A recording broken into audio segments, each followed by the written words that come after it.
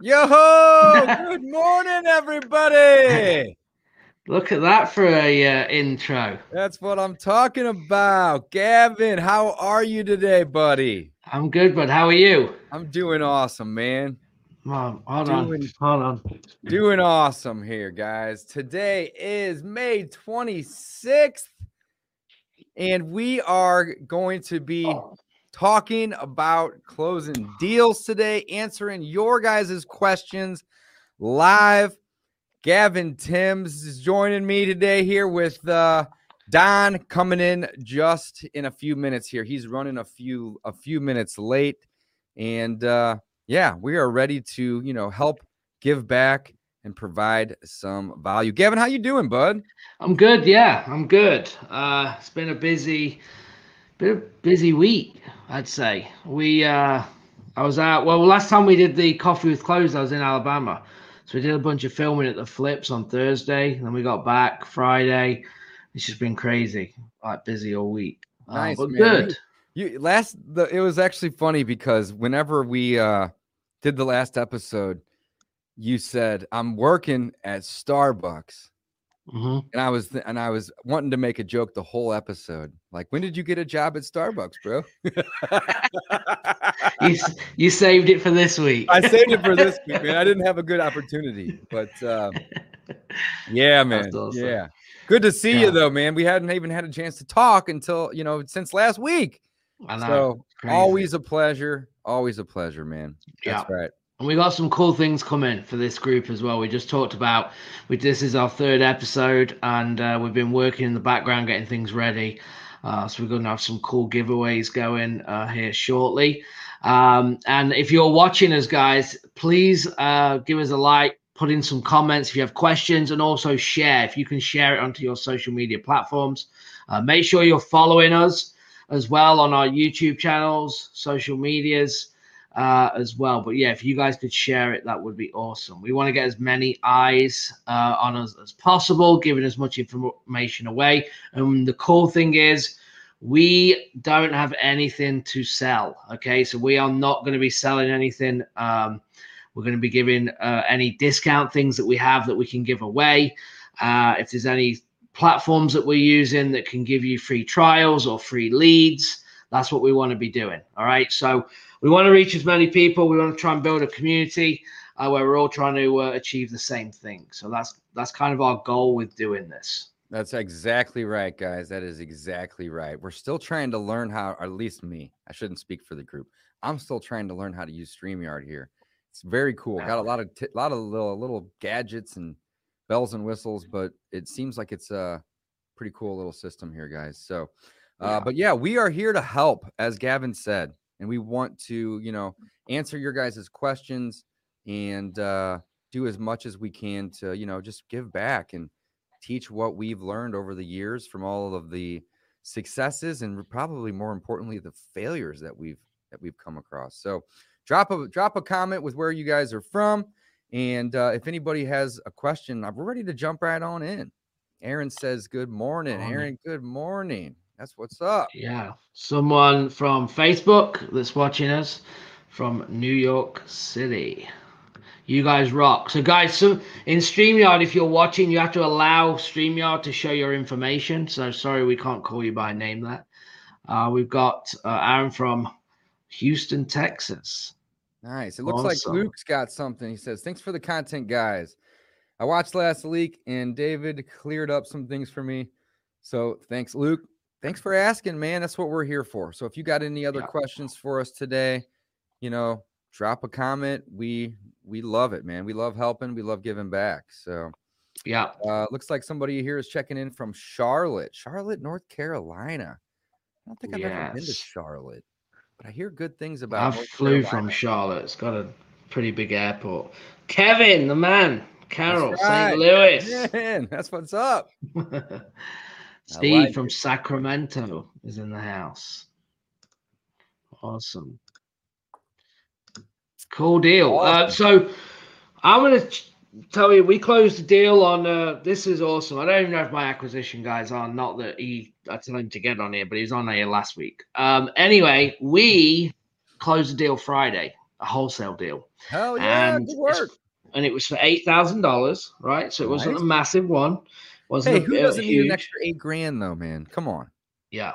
No, I know they add up. They add up. They and add sometimes up. when you do it, I mean, when I started, we talked about this. I made $1,500 in my first deal. So $8,000 is still awesome. Any deal is a deal. But the story is the awesome part. So this here was.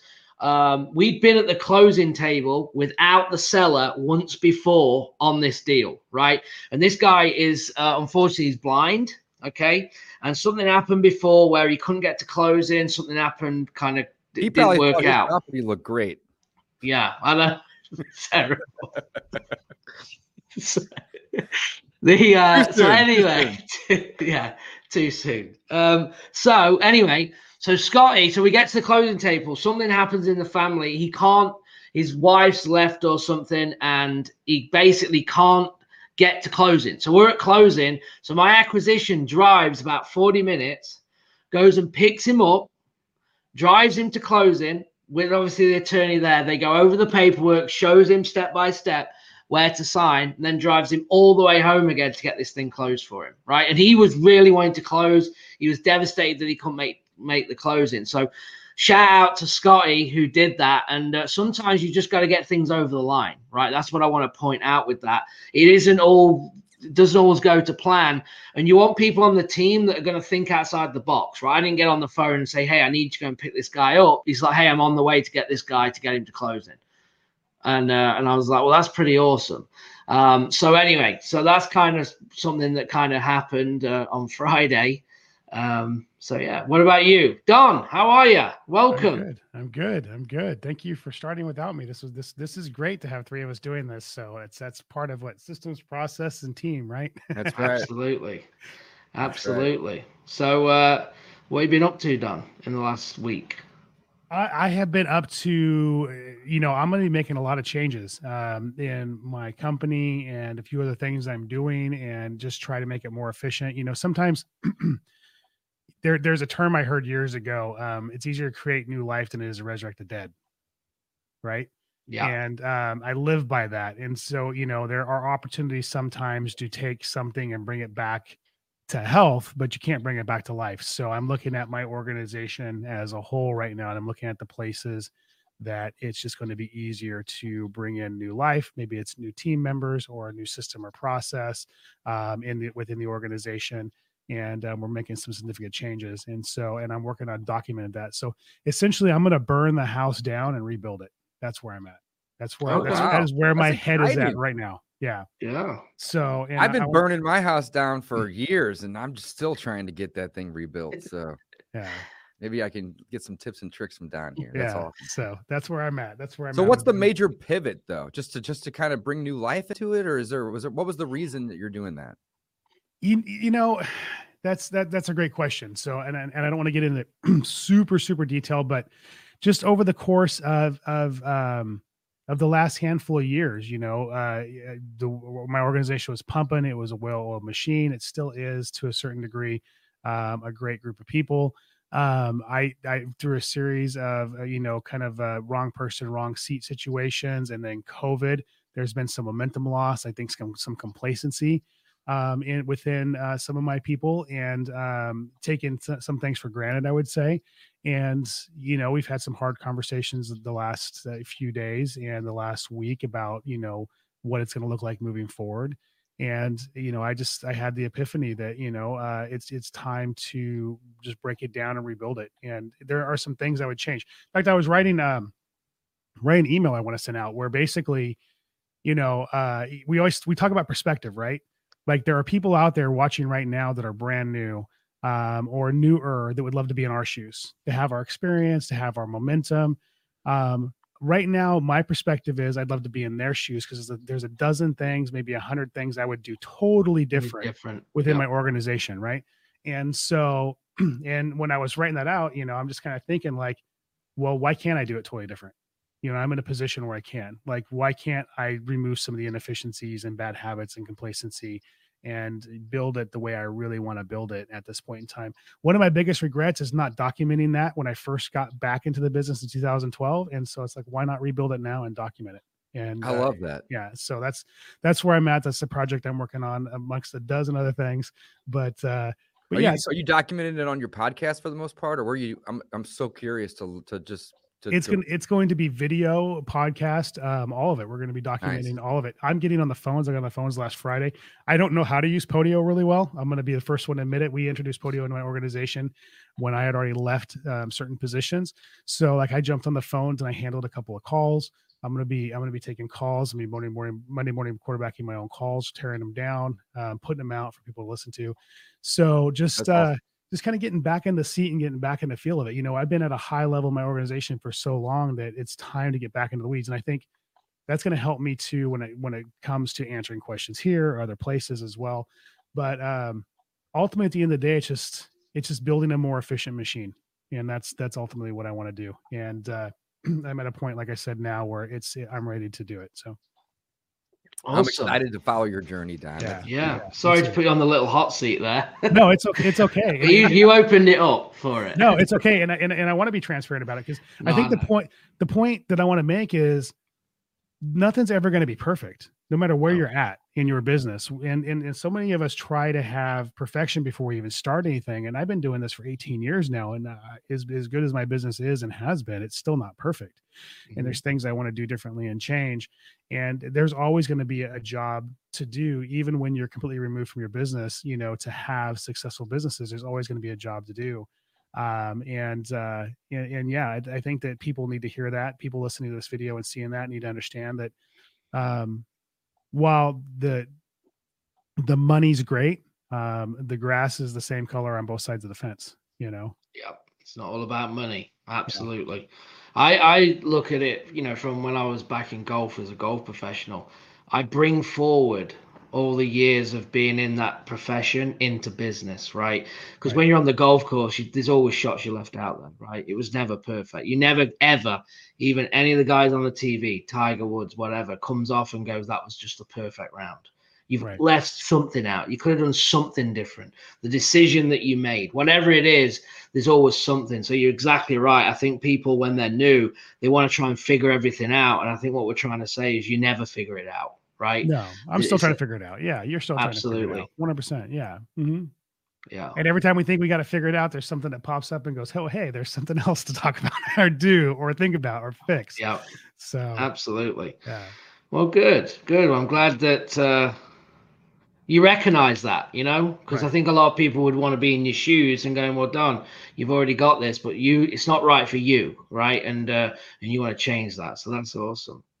Dave, what about you? I mean, you must have had some stuff going on in the last week, I'm sure. Yeah, we've been focused a lot last week on acquire. So I think I maybe mentioned last week we're acquiring 9 rentals from basically one of our friends, and we're using the Burr method to acquire them. So it's super cool because half of them are vacant, half of them are rented, and we are doing some creative approaches to take it straight to the bank as a refi. So we are, and the bank's aware, we're not doing anything illegal or shady by any means. We would never do that. But we're basically, you know, buying the properties from him with none of our own money. And he agreed to sell the properties to us at 80% of what they appraised for. So we went straight to the bank and we were very transparent and just said, hey, we want to buy these properties. We don't own them yet, but we don't really want to buy them. We want to refi them. So what we're going to do is we're going to buy them. And the seller has no debt on them. They're all free and clear. So he's just going to basically create a note for us. And then, you know, 2-3 weeks later, we're going to refinance it out because the restrictions on a refi are less. And the actual, you know, the benefit of using a refi versus a purchase, there's a lot of benefits there. And so we've been working really hard on that. So we've actually acquired 8 of the 9. We'll be acquiring the 9th one this week, and then the refis will be, you know, 2 or 3 weeks behind, but the bank's already started on everything. And yeah, that's been keeping us really busy. Nice. Other than that, a couple wholesales that we've been, you know, working on. I think since I spoke to you guys last, we've closed 2, maybe 3 wholesales. And man, we have this fix and flip right now, guys, that is the worst. I'm trying to think of the way to word it. It's the worst house I've ever been in terms of like, I mean, obviously we've been in houses that don't have roofs, right? You can't live in those houses, right? But it's the worst house. Let's put it this way. It's the worst house that I've ever been in that somebody was previously living in. I mean, just disgusting. I can't even go in the house for more than 45 seconds without having to run outside and get a gasp of air or throw up. I mean, it smells so incredibly foul. It's just that's crazy. why it's better when you don't see houses, right? That's right. For that reason. That's right. So this is actually a fix and flip for us. We may end up even wholetailing it. But you know, we buy problems, guys. And I think, you know, to the listeners and the viewers here today, I mean, that's really the best way to go about finding a deep discount, right? This was a pocket listing. Actually, it wasn't a direct to seller marketing. But it kind of, you know, I mean, it was a networking play. You know, we network with a ton of agents. The agent knew the owner. It was rented, and the tenants were just disgusting creatures. I think that's the best way to describe it without being too out of line here. They were just disgusting. And they finally moved out a couple months before we ended up buying it, but they had lived there, you know, a couple months previous. And we've had 2 clean out crews quit. 2. So we're on the 3rd clean out crew. And, you know, just to give you guys some context and not to, you know, talk about this for too long here, but there was human feces in the bathtub almost halfway up the tub. Nah, the whole tub. So, I mean, just imagine how bad the house smelled. When we bought the house, there was 2 feet of water in the basement, and they were hoarders.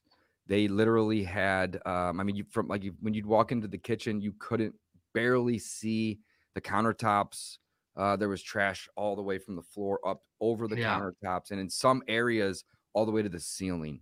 So, you know, I mean, again, the takeaway here, guys, is we got a great deal on it. The owner didn't want it. What's the purchase on this? We bought problems. I think don't quote me on this because my partner handles this side of the business.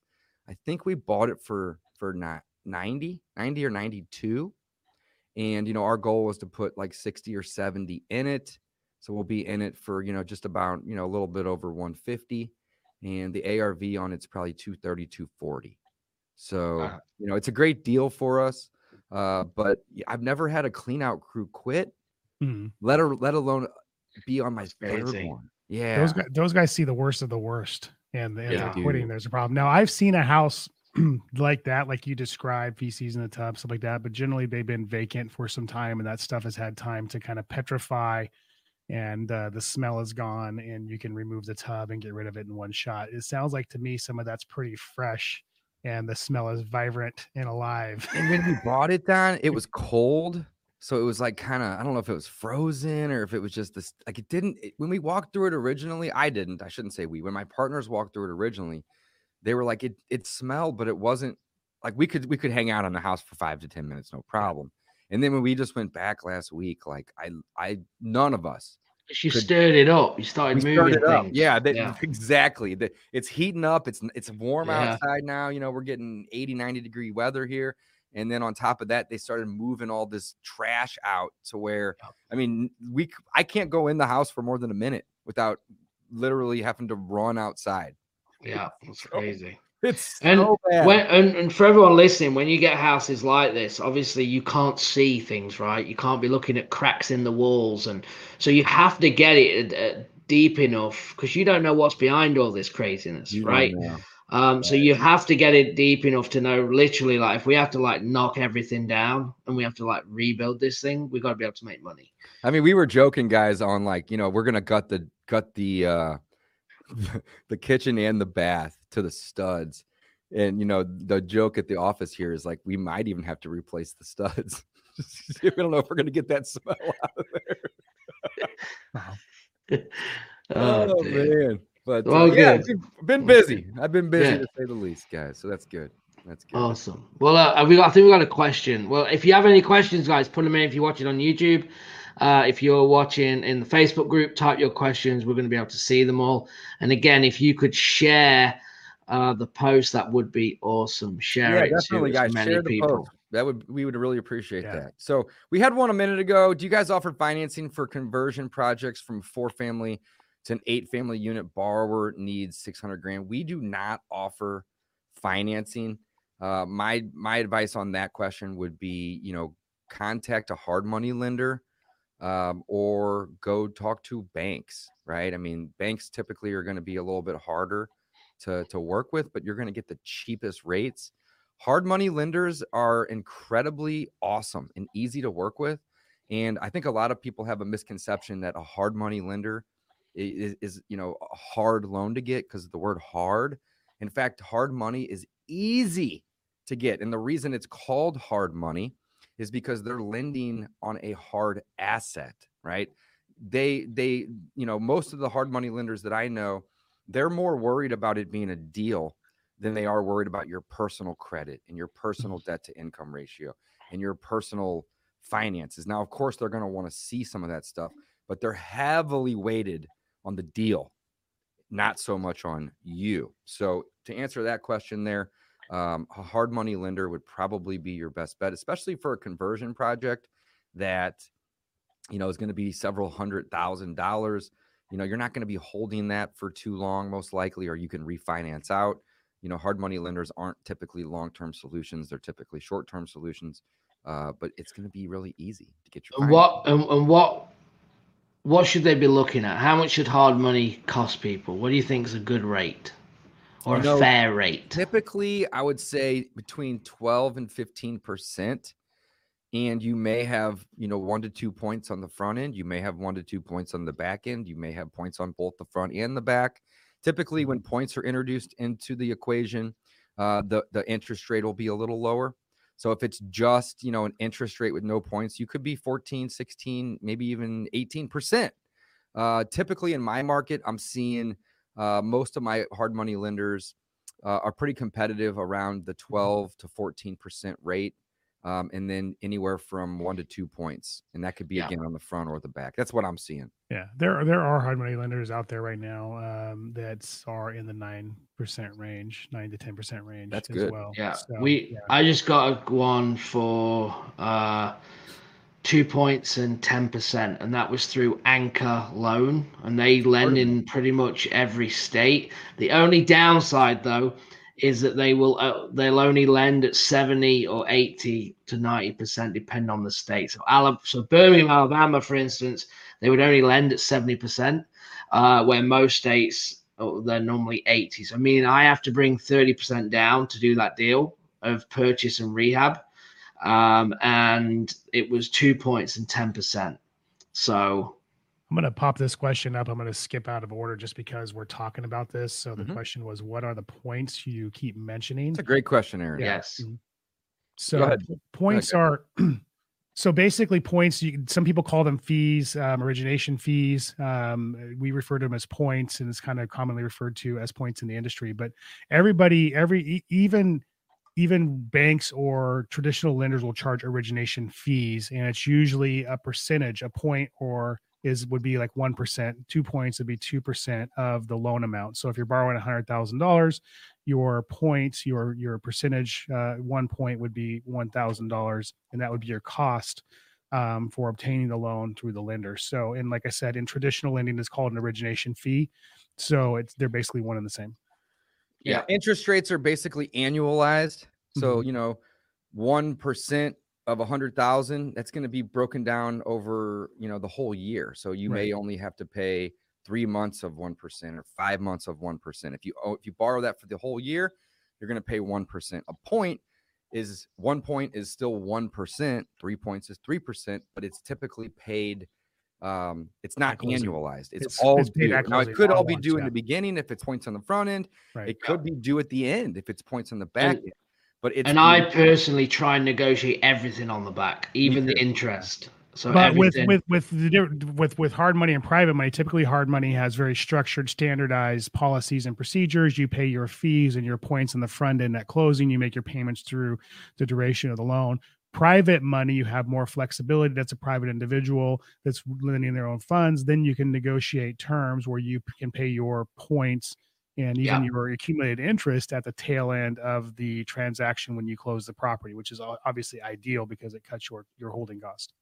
Yeah, you guys nailed it. I couldn't have said it better myself. You nailed it. Yeah, but I think that's important. I know it's a bit more advanced, but people just throw the term hard money out. So I wanted to dive into that and just talk about it and break that down for people to go, okay, yeah, well, it makes sense, right? Absolutely. So that's awesome. What other question do we have? Luke's got one here. It looks like about VAs here. Here, I'll click it. There you go. There you go. All right. So Luke says, do you guys use VAs for cold calling? If so, where do you find the ones who have great results? I call myself now, but want to get more outgoing. Luke, great question. I'll start with this, but I want to hear your guys' opinions too. So I have 3 virtual assistants for cold calling. There's so many different places to find them. And, the results you're going to get are going to vary. And the reason I say that is, if you hire somebody local, meaning like US based, which can still be virtual, right? You're going to probably have a higher, you're going to have a higher cost, most likely, but you're also going to have a higher percentage of them pulling a cold call into a lead, right? So you're going to pay for what you get, put it that way. So in terms of results, if you go find somebody at, $3 or $4 or $5 an hour overseas, they're probably going to have a slight accent. They're probably not going to know your market very well. There could even be some delay in terms of the phone system, pros and cons, right? If you hire somebody, US based, or maybe just somebody that's like excellent with English, you're going to have less of the issues, but you're also going to have a much higher cost. So in terms of where to find those VAs, there is tons of places to find virtual assistants.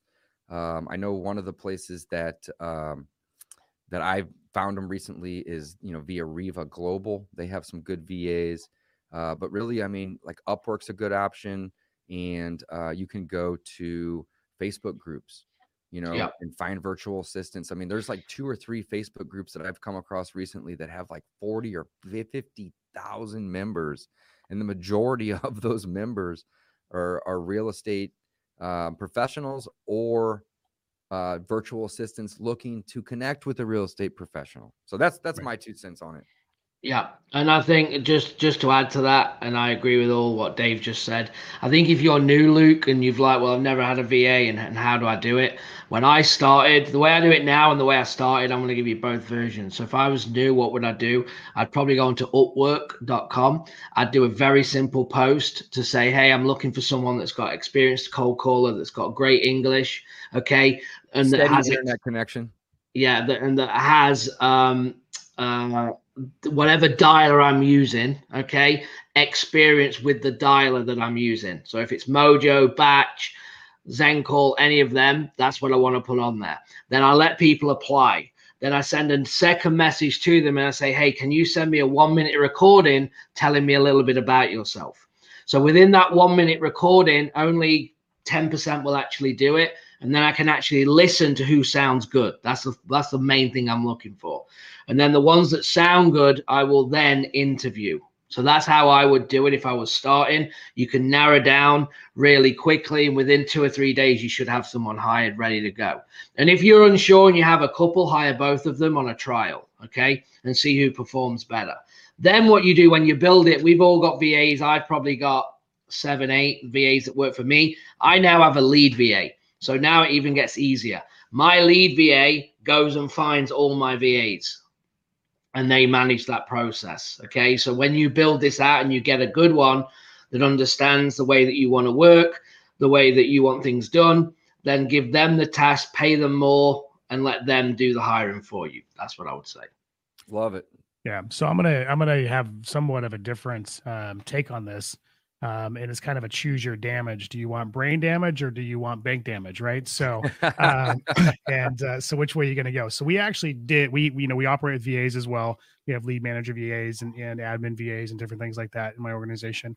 We actually did try to do cold calling within my organization where we just hired the VA directly, trained them and managed them ourselves. And that definitely caused some brain damage. You have to manage them. You have to train them. You have to listen to their calls. You have to lead. If you're going to be hiring VAs, you either or that, or you train somebody to do it for you, but somebody has to manage the process, because no matter how great they are, there are ruts they fall into, burnout. They have bad days, they have internet issues.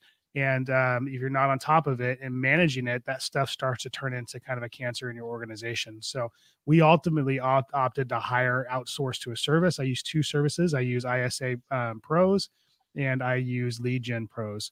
And I have 2 cold callers from each right now. And both of them drop us some phenomenal leads. There isn't a particular reason why I'm choosing either one at this point in time. One didn't have extra callers. I went to another one.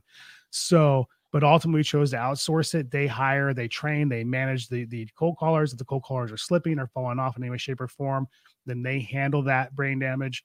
It cost me probably a little bit more than it would cost me at the end of the day to have the VA directly hired, but my time or my team's time now is not being affected by the management of those VAs. So it just depends on, as somebody brand new, not knowing how to train and lead, your best bet might be going to a service that does cold calling for you until you figure out, like, KPIs, key performance indicators. What are those? That's a whole rabbit hole we can go down. What's the best dialer to use? All that kind of stuff. How many calls should they be making an hour? So on and so forth. Those are all things that if you don't have answers to those questions, you might be better suited just finding a service that fits you and go that direction. I just want to throw that in there. Man, I agree with what both you guys said. Absolutely. Yeah.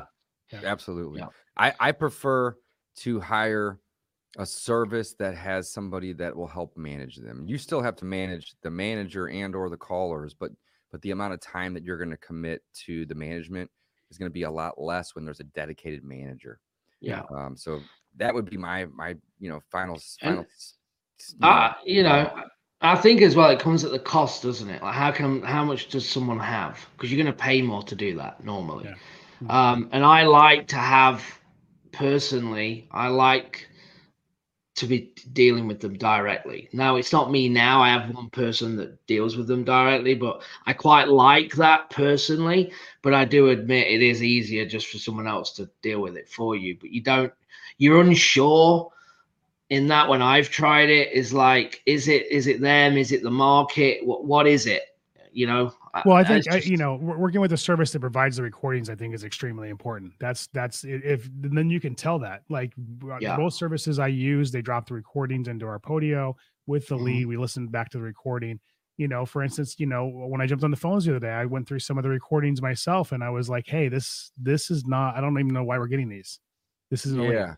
And we gave feedback to the company, and they're gonna make adjustments. And you got to have a partnership. Even when you hire a company, you got to manage no matter what. Let me just throw that in there. You can't just, somebody's got to manage your business, whether it's you or somebody else, period. You either have a partner like Dave has a partner, or you're doing it yourself, or you have somebody in between you and the people like Gavin does that does it for you.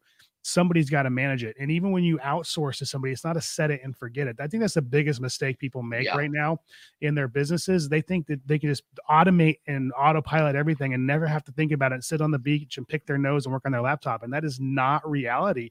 Somebody's got to manage the process. What is being tracked makes you money. What is being watched stays efficient.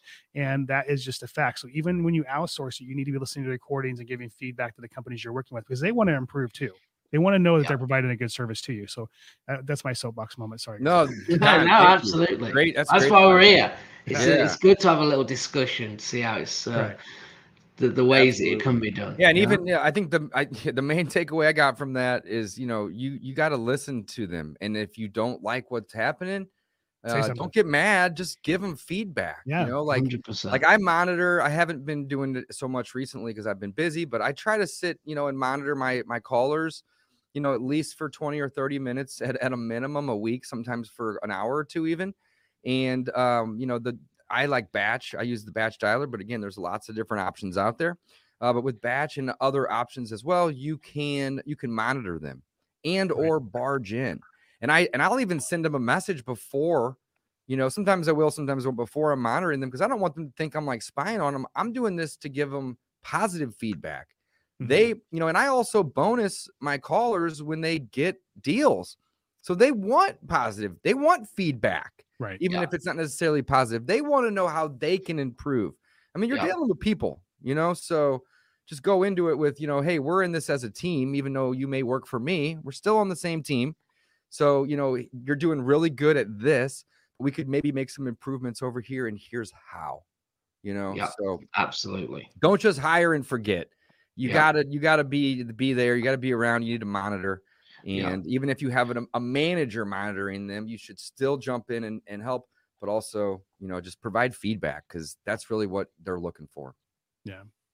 We have one over here from Erin that kind of takes us in a different direction, but she asked if we can cover creative financing, basically how to do it and their exit strategies. So do you guys do a lot of creative stuff? I don't do a ton of it. I'm actually starting to do some. We have 3 or maybe even 4 on the board right now that we're going to sell on. We're going to sell on terms. We're going to do creative financing on the exit. I've done some creative on the acquisition. So that's kind of a 2-part question. You can use creative financing to acquire, and you can use creative financing to disposition too, right? And there's a couple different strategies. So, I mean, let's maybe just talk about, we'll talk about both, of course, but on the acquisition side of things, you can acquire with the subject to, you can acquire with owner financing, you can acquire with lease options. And there's probably more than just those 3, but that's kind of the main 3. Right. And there's pros and cons to each. And you can, not the sub 2, but you sell on owner finance and lease option as well. And then you can sell on, and Gavin's the lease option guy here, man. We're blessed to have him on this with us. I don't know about that. No, we are going heavily into it. So I've actually got a partner on the creative finance now, Dustin, who's done a ton of deals. We're going heavily back into creative financing, getting ready for when this market, whenever something happens, we're setting up and getting ready to take it by storm. So we are actually heavily focused on it right now over the last on the acquisition side. Yes. Nice. So then to flip the script, guys, there's creative finance on the disposition, on the selling side. So you can also do lease option on the disposition side. I wouldn't recommend subject to, because that would mean somebody else would be taking over your loan, assuming you have one. Or dispoing subject to. I'm worried about that. You can dispo a subject to and basically sandwich it, or you can just get out of the way and make a wholesale fee, something along those lines. I think the most interesting, at least to me, would be in the bank.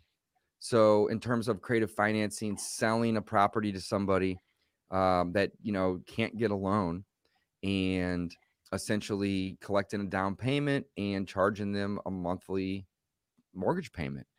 And we're working on, like I said, 3, maybe even 4 right now, where we're going to do that. And we're going to get loans from our bank and then wrap those loans. So we'll actually, own the property. I shouldn't even say that. They will be on the deed, right? But we'll have an underlying debt, and then we'll wrap that. And that's a whole different ballpark, of course. But the benefits of that are you can arbitrage the bank money. You are not the landlord, right? You are the bank in this case. So you don't have to deal with the maintenance.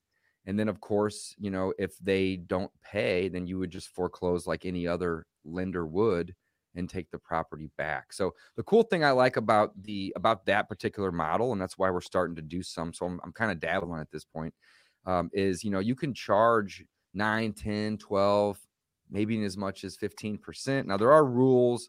Dodd-Frank has definitely made some changes, and I'm no pro at this. But you can charge a much higher interest rate than what you'd be paying, assuming you have a bank loan on it. But also, let's say that I go get a property that I pay $100,000 for, and I have, just simple math, I have a 5% loan, and I turn around and I sell that property for 140,000 at 10%.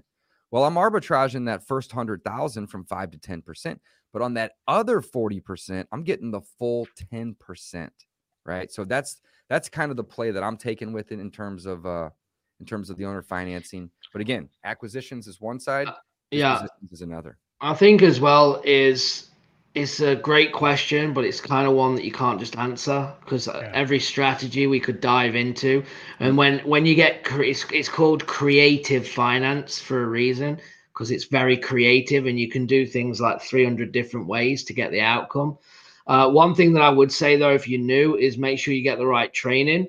And don't start taking things over sub 2 if you don't know what you're doing. That would be, I think, of the wholesale deal, when you're making an offer and you're locking up a property, you can get back out of it. You have an inspection period. It's very simple to understand, right? If it's too high, you can get out of it. It's no big deal. But when you start trying to get people out of foreclosure or take over a loan and get it up to date, and I mean, now you're playing with a different motivation of person, and you can mess things up. And I don't say that to scare anyone, because I think they are great. You can help a lot of people. But that'd be just my 2 cents as well, in there. Yeah, I mean, I did sub 2 for 5 years, from 2003 to 2008. And we just literally closed about a week or so ago on a sub 2 property in Columbia, South Carolina. So we picked up as a rental sub 2. It's a strategy I know backwards and forwards, and I know really well. With any creative financing comes responsibility, because you generally working with somebody that's not completely sophisticated like a bank would be, and you're making a commitment to them to either pay their mortgage or to pay them. And so however you structure it, you just got to make sure you honor that responsibility. And whether it's in how you purchase it and take it over yourself as a rehab or a buy and hold, or if you're going to wholesale it and dispose, there's a lot of talk out there, and buying something sub 2 and then wholesaling it sub 2 is pretty popular. I would make sure that whatever buyers you work with, if you're going to do it, that are completely vetted, because you're selling the seller on believing in you, and then you're handing it off to somebody else and you're losing control, and that can turn into a whole thing. The only property I've ever been sued on was a sub 2 property. I shouldn't say the only one I've ever been sued. I've been in this business long enough. I've sued people and been sued a few times, but my only creative, I take that back. The only property that was the transaction type that I was sued for was a sub 2 property. So I just want to throw it out there. So yeah. So just do a deep dive, learn the strategy, figure out if you're trying to do creative on the front end or if you're doing it on the back end. Right. There's lots of different approaches. Aaron, thanks for the question. It's actually a really good question, but it's a little too broad. There's tons of different ways to do them. And, but again, we would highly recommend that, you learn them inside and out before you go start running with them. Because again, there's pros and cons to everything in life, guys. We know that. But especially when you're doing creative, it's not all black and white. And just like Gavin said, you can get really creative in some scenarios, which can be great, but there's also some downsides to that. So just be careful when you're doing that type of stuff. Yeah, for sure. So, a lot of money you made it though. Definitely a lot of money you made in that. Yeah. Yep. Absolutely. Yeah. Also, I might have Donnie. You just last question on this. Are you doing many yourself, or are you focusing on wholesale and flips? Wholesale. I know you just did a sub 2. I know you said that, but it's weird. The weird thing about creative financing is you gotta be intentional about it. Like you gotta be intentionally looking for creative finance deals. There's a few people out there that's all they do. They teach it. They know it backwards and forwards, and that's all they do. When I was doing sub 2, that's all I looked for. Was I would buy the property sub 2, I bring in a private money lender for the rehab, and I would flip the property. And my mindset was only there. I never even thought about hard money or private money and financing the deal. I looked for creative financing, and they were everywhere. Now my mindset, I have the money available, I have the private lenders available, we're fix and flip, and I'm in the mindset of we buy cash. Yeah. And it's like the horse with the blinders on, right? All I'm seeing is what I'm looking at. And so I don't see the creative deals. And that's just because it's not what I'm focused on. So I will say that whatever you focus on is abundant, and whatever you don't is not. And that is a fact. And so we do them. We just did one, but we don't do them a lot. And the only reason we did this one is because the numbers were too tight for us to do as a flip. And I just threw that out there. My acquisitions person asked the seller if they would want to do it, and they said yes, and we did it. And it's the first one I've done in a while. Nice. Okay. Gavin, Well, we you need got to a talk. question. I was going to say we need to talk because I'm working on a few things that we might have to do something with. So Well, that's let's have a conversation. I know that strategy backwards and forwards. I can eyes closed. I can make it easy for you though. You just hand them over and get you paid. All anyway, awesome. What was that, Dave? We got a question here. Is the lease option an excellent newbie strategy? I think with any, because it's in the creative bucket again, right? I think the thing is that you need to be able to position yourself better on the phone, right? In creative, in a lease option. There's more moving parts when you're new. Now, it's a nicer conversation when we're dealing with lease options because we literally can have a conversation where you give them what they want, right? And you can give them the rent if you're assigning it. So it's an easier conversation. You're not beating people down on price. So it's good for that. Where it becomes sometimes hard for newer people is that, okay, now I've got to get the contract, then I've got to go and get a buyer to put into it. I've got to assign it. There's just a lot more moving parts in it than there is in a cash deal. So I would say also, I would add, it depends what market that you're in. If you're in something like a California, if you're in places like Phoenix, then I do believe creative finance is definitely a way to go because you're competing and you might not want to put the marketing dollars in to find the wholesale off-market deals that you need to, right? Like Don's in California for one of his markets. I don't know what his ad spend is, but I know it's going to be a lot more than someone in Ohio, right? Or Michigan, and people that are new they don't want to drop $5,000, $6,000, $7,000, $8,000 to get a return and get one deal, right? Where in lease options or in creative finance, it's definitely, I think, an easier conversation because people will you'll be able to give them what they want. You're negotiating less equity if you're going to stay in the middle and you're trying to cash flow it. So I would say yes, it is under the right circumstance, depending on what you're trying to do. I believe it is, but you need the right training. You can't just go at it. I think wholesaling is much easier as a start, and it's much simpler. It's not easy, but it's simple.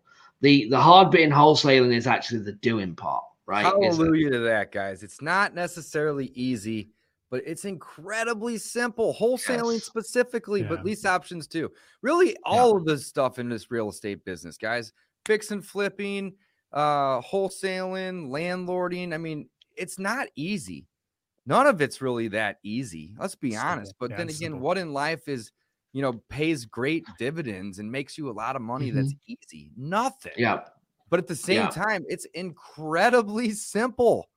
So keep that in mind. And I will say one thing on that if you are new, you will need to be partnering with people that know what they're doing in your market because you're going to simplify it. If all I had to do was just find a contract and get a deal, and then I can go to Don or whoever and go, hey, I got this deal. Let's partner. Let's JV. And you've built a network with that person. They're going to kind of guide you through and get you paid. That is the biggest thing that I can give anyone, regardless if it's wholesaling or creative finance. Go and focus on one component, the first 2 steps, and then go and JV with someone that knows what they're doing. That's what I would recommend. Love it. We got another one here from Dylan. Do you use a title company when doing creative financing, or is that all done or can be done through a notary? Can I answer this? I'm going to let you. Or yes. Can I say Don's this? getting excited. What you guys think? Tabletop closings are for morons. You use a title company for everything. Ask me how I know. Ask me how I know. No, Dylan, great question. Thank you for being here today and asking and watching all of us knuckleheads here. But Don, you nailed that one. That is a fantastic question, guys. I refuse to buy a property outside of a title company. Right. Somebody could come try to offer me a property that's worth $100,000 for $15,000, and I won't do it unless I can go to a title company and get the title insurance. Reason being is because if I can't sell it, then I'm just going to have to then go try to convince the next sucker to buy it from me via a notary or via a quick claim or whatever that is, right? So I think everybody on here at this point will agree, title companies in some states, maybe closing attorneys, whatever, right? You should always go through the proper channels, make sure that you are getting title insurance, because a property that you can't sell is the biggest liability in the book. And let's explain that. Let's break that down. So what happens when you buy a property and you don't use a title company, you've broke the chain of title. Even though there is a transaction history, there's a paper history, because it was not an insured transaction, you broke the chain of title. A title company will not touch that. They will not close on that, period. End of story. It will not happen. They're going to require you to go back and try to find everybody that was involved in a transaction. They're going to have to sign affidavits or new deeds or whatever, depending on your state and your title policies. And that is a nightmare.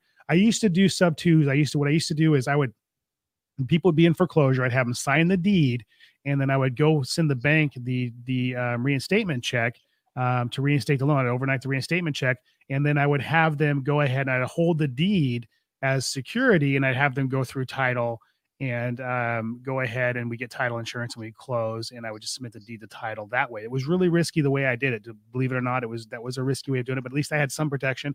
There's a few times where somebody got squirrely on me, and I just went down to the county recorder and I recorded the deed.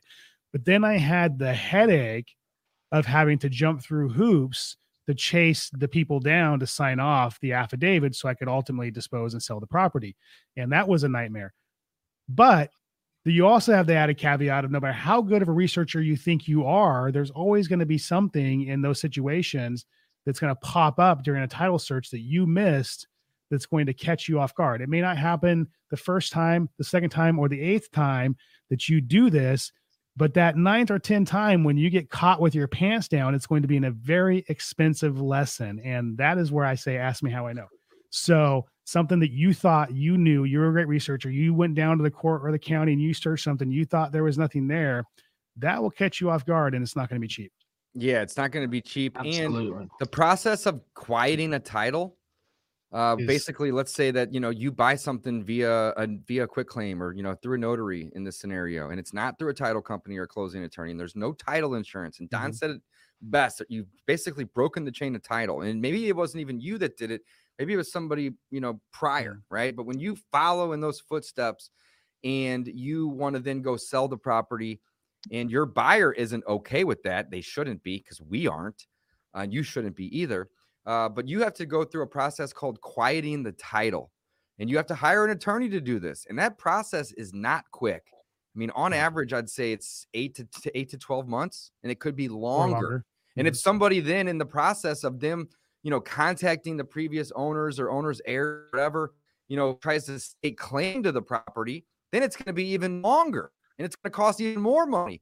And you may even lose the property after you paid for it. So, guys, if you take away anything from today's call, stay away from quit claims, unless it's like, within your internal organization, or, that's the only reason that I would ever allow a quit claim, is if I'm quit claiming it from one of my companies to another. But even that should probably go through a title company to get title insurance, because when you go to sell it later, it's going to prevent all your problems. Right. And that's the cool thing about title insurance. I mean, think about it. What is title insurance? Let's go there. Who can answer that? Because I don't even really know the answer to that, but I know that it's an insurance policy to basically help you sell the property if there's any issues that occur, right? So who knows most about title insurance? So a title company or a title insurance, a title attorney will do a title search. They'll go through and they'll do a title search. In California, they give us a preliminary title report that says, this is what we found against the property. Either there's the XYZ owed, back taxes, mortgage,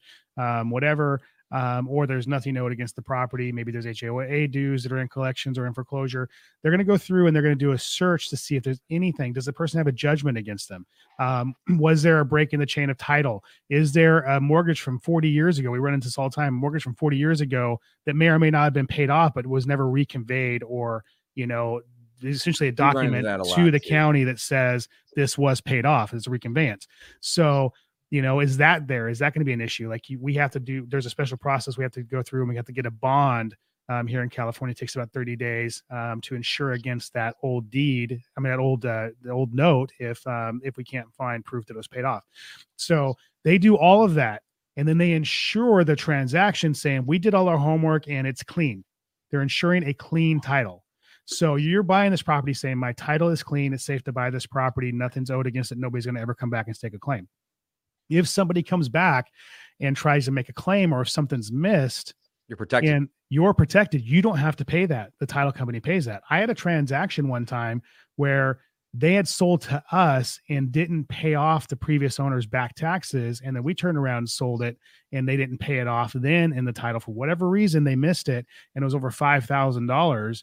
And the new buyer got a bill for that back stuff. Our current stuff was paid, and title company covered that. It was a small one, but title company, I didn't have to cover that. So ultimately, at the end of the day, they're saying this is clean. We've searched it. There's nothing there. And if something pops up, we're going to pay that for you. So that is the reason why you want it, the reason why you need it, and the reason why everybody asks for it. Man, Dylan, great question, though. And thank you for asking. Thanks for coming and watching today. Keep them coming, though. We love it. That's awesome. Guys, we all have a hard stop today. We have about 1 more minute.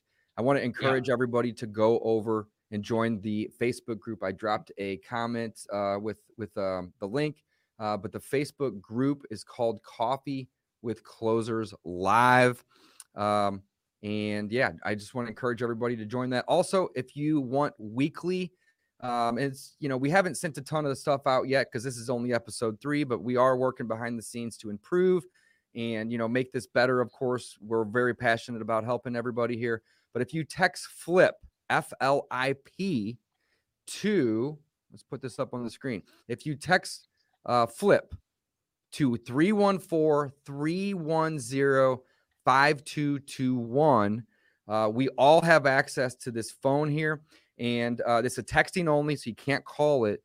But we're going to start sending out, some weekly tips and tricks to help everybody, right? We want to help. That's the goal here. Yeah. So, guys, anything you want to end with today? No, we have a great question here. Unfortunately, Real Estate Rod, we're not going to be able to really jump into it. I will say that if it doesn't look like a deal and somebody isn't going to want it, that's probably not a deal, and I wouldn't waste my time on it unless you're going to keep it yourself. We won't jump into the full play. At least if the deal doesn't have enough spread. But we'll dig into that next time, and we'll maybe save that for a question for next time, and we'll jump into that one when we start the next one next week. So yes, awesome, awesome, very cool. Guys. As always, guys, it's been a pleasure. Can't wait till next week. I know you guys are going to crush it this week. Close some deals for me. And signing off, guys. Thanks for watching. Thanks, guys. Bye-bye.